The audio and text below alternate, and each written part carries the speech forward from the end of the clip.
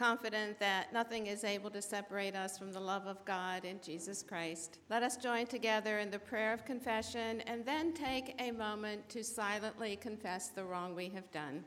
Let us pray. Be mindful of your mercy, O Lord, and of your steadfast love, for they have been from old. Do not remember the sins of my youth or my transgressions. According to your steadfast love, remind me, for your goodness' sake, O Lord. Good and upright is the Lord. Therefore, he instructs sinners in the way. For your name's sake, O Lord, pardon my guilt, for it is great. Turn to me and be gracious to me, for I am lonely and afflicted. Relieve the troubles of my heart and bring me out of my distress. Consider my affliction and my trouble, and forgive all my sins. Please join me in the prayer for illumination. Eternal God, open our hearts and minds by the power of your Holy Spirit, that as the scriptures are read and your word is proclaimed, we may hear what you are saying to us today. Amen. Our first scripture reading is Gospel of Luke, chapter 11, verses 1 through 4. Hear the word of God. Jesus was praying in a certain place, and after he had finished, one of his disciples said to him, "Lord, teach us to pray, as John taught his disciples." Jesus said to them, "When you pray, say, 'Father, hallowed be your name, your kingdom come. Give us each day our daily bread, and forgive us our sins, for we ourselves forgive everyone indebted to us, and do not bring us to the time of trial." May God bless to our understanding this reading from God's word.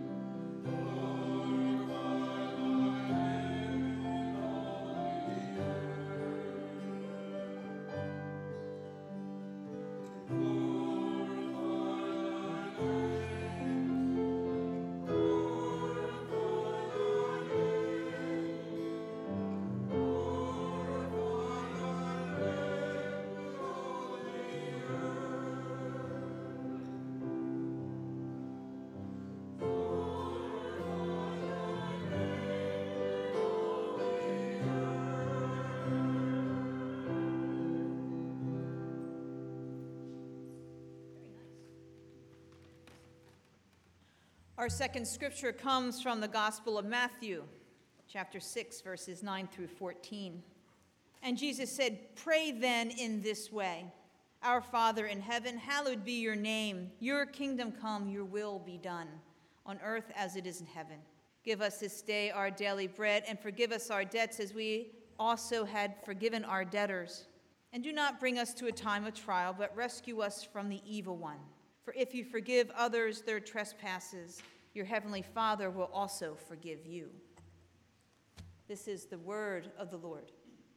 Thanks be to God. You just heard 3 different ways of saying the Lord's Prayer. The one that we did at the end of the prayer of the people, the Gospel of Luke, the Gospel of Matthew. There's no right or wrong way to pray. If you look in the front of your hymnals, there's prayers in the front of your hymnals. There's actually an ecumenical Lord's Prayer. There is no right or wrong way. Some denominations stop, like the Catholicism, they stop when it gets to trespasses. When do they stop? They don't say forever and ever. Oh, yeah, we do.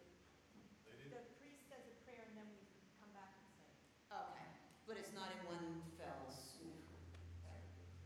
Where, there's no right or wrong way. But what God is asking us to do, what Jesus is asking us to do, is just to pray. To have that conversation when we need it most. Not when we need an A on a test, or that we need to survive teacher-parent conferences. Exactly. Or when we pray that we hope we have enough chicken for our chicken dinner, or enough green beans or coleslaw. Though God enjoys those conversations, but the real prayers, the ones that tug at our hearts when a loved one is sick,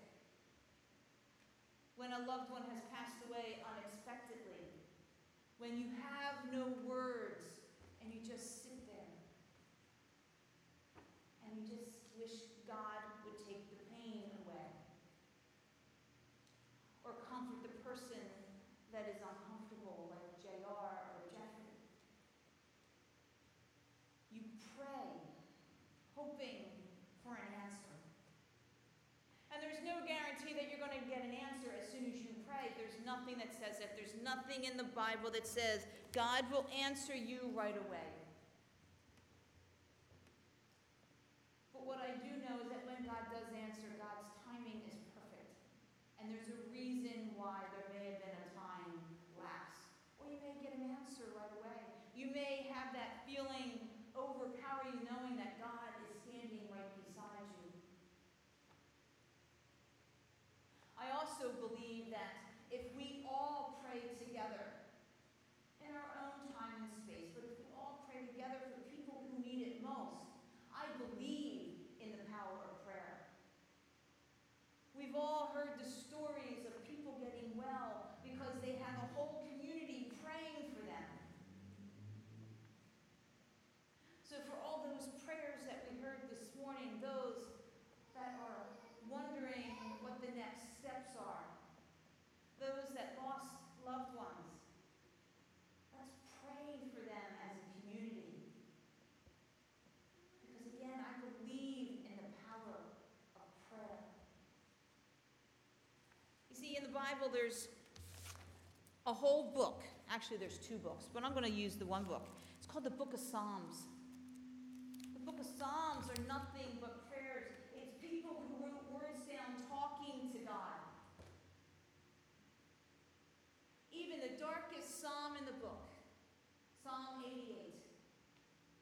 Psalm 88 starts in darkness.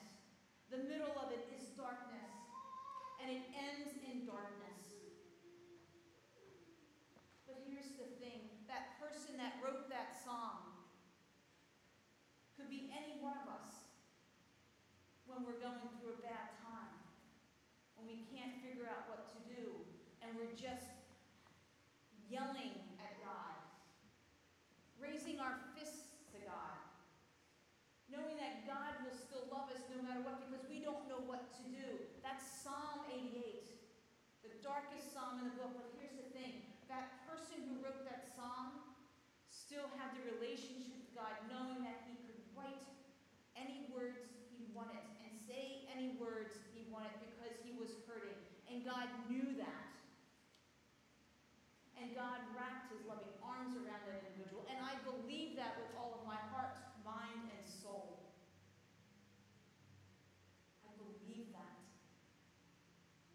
And that conversation that psalmist had with God in Psalm 88 showed how much faith that individual had. There are times when doubt sneaks into our brains and we try to fix things all on our own instead of saying, you know what, God needs to be there. I need God by my side. He is my refuge. He is the one. He is my strength. When doubt comes into our minds, that's when the evil comes into our minds. That's when the temptations come into our mind. Our doubt. Saying, okay, you know what? If somebody's really, really sick and doubt comes into our minds, like, you know, God's not going to do anything. When in reality, in our hearts, I know each and every one of us sitting here today knows that God is in our lives and is active within our lives. But going back to the power of prayer, just think how strong those prayers will be for those who need it most if we pray for those individuals. When I was a member of the Newtown Presbyterian Church, we had a thing called the prayer chain. Now, Newtown Presbyterian Church was a 1,000-member church. And if somebody got sick, if somebody was going through a really hard time, if somebody lost a loved one unexpectedly or a lifelong husband or wife, they were put on the prayer chain. And these people, and there were a lot of them, these people just prayed and prayed and prayed. Every night during their nightly prayers or in their morning prayers, they prayed for these individuals. They had a list sitting right in front of them. It was confidential. You never really knew who it was. But you just knew of the situation, and God knows who we're praying for. God knows who we're praying for. Now, I know for several in this congregation, this week has been really rough. The last couple of weeks have been really rough. But I also want you to know that you have each been being prayed for. You're not there by yourself. Those that lost a loved one, you were not by yourself. Those who had somebody in the hospital, you were not by yourself. There's no right way or wrong way to pray. It's just having that conversation with God. That's what prayer is. Prayer is just conversation. You can't say the wrong words. God knows what you're thinking and what you're feeling way before you do. But that doesn't mean God doesn't want that conversation. He does. God wants that conversation. God wants us to pray. God wants us to communicate. God wants us to put everything over to Him. Let go, let God, a famous cliche that I'm sure most of you have heard. Let go, let God. You hear in the New Testament, you hear Jesus says, lay your heavy burdens on me.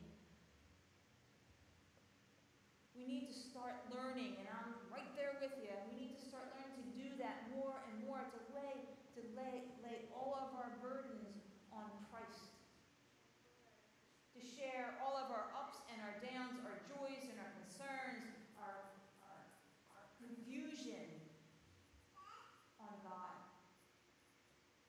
There's no right way or wrong way. I did a sermon on prayer a few years ago, and we talked about the Lord's Prayer. It was on the Lord's Prayer, actually. And we read it backwards. Because, you know, we say the Lord's Prayer week after week after week, and we stand there and we say, Our Father who art in heaven, hallowed be thy name, thy kingdom come. We know the Lord's Prayer by heart. But I wonder if we ever sit there and really think about what we're saying. If we really believe the words that we say with the handwritten prayer that somebody else wrote that we recite week after week after week after week. It's no different than when we do the Apostles' Creed. We stand there and say, I believe in God the Father Almighty, but do we really believe? Do we really know what those words mean for us? My prayer for us is that we continue to follow the teachings that we hear about week after week after week out of this book. That if we need something, that we ask. We ask God for the comfort. We ask God to be our shield. We ask God to be our refuge.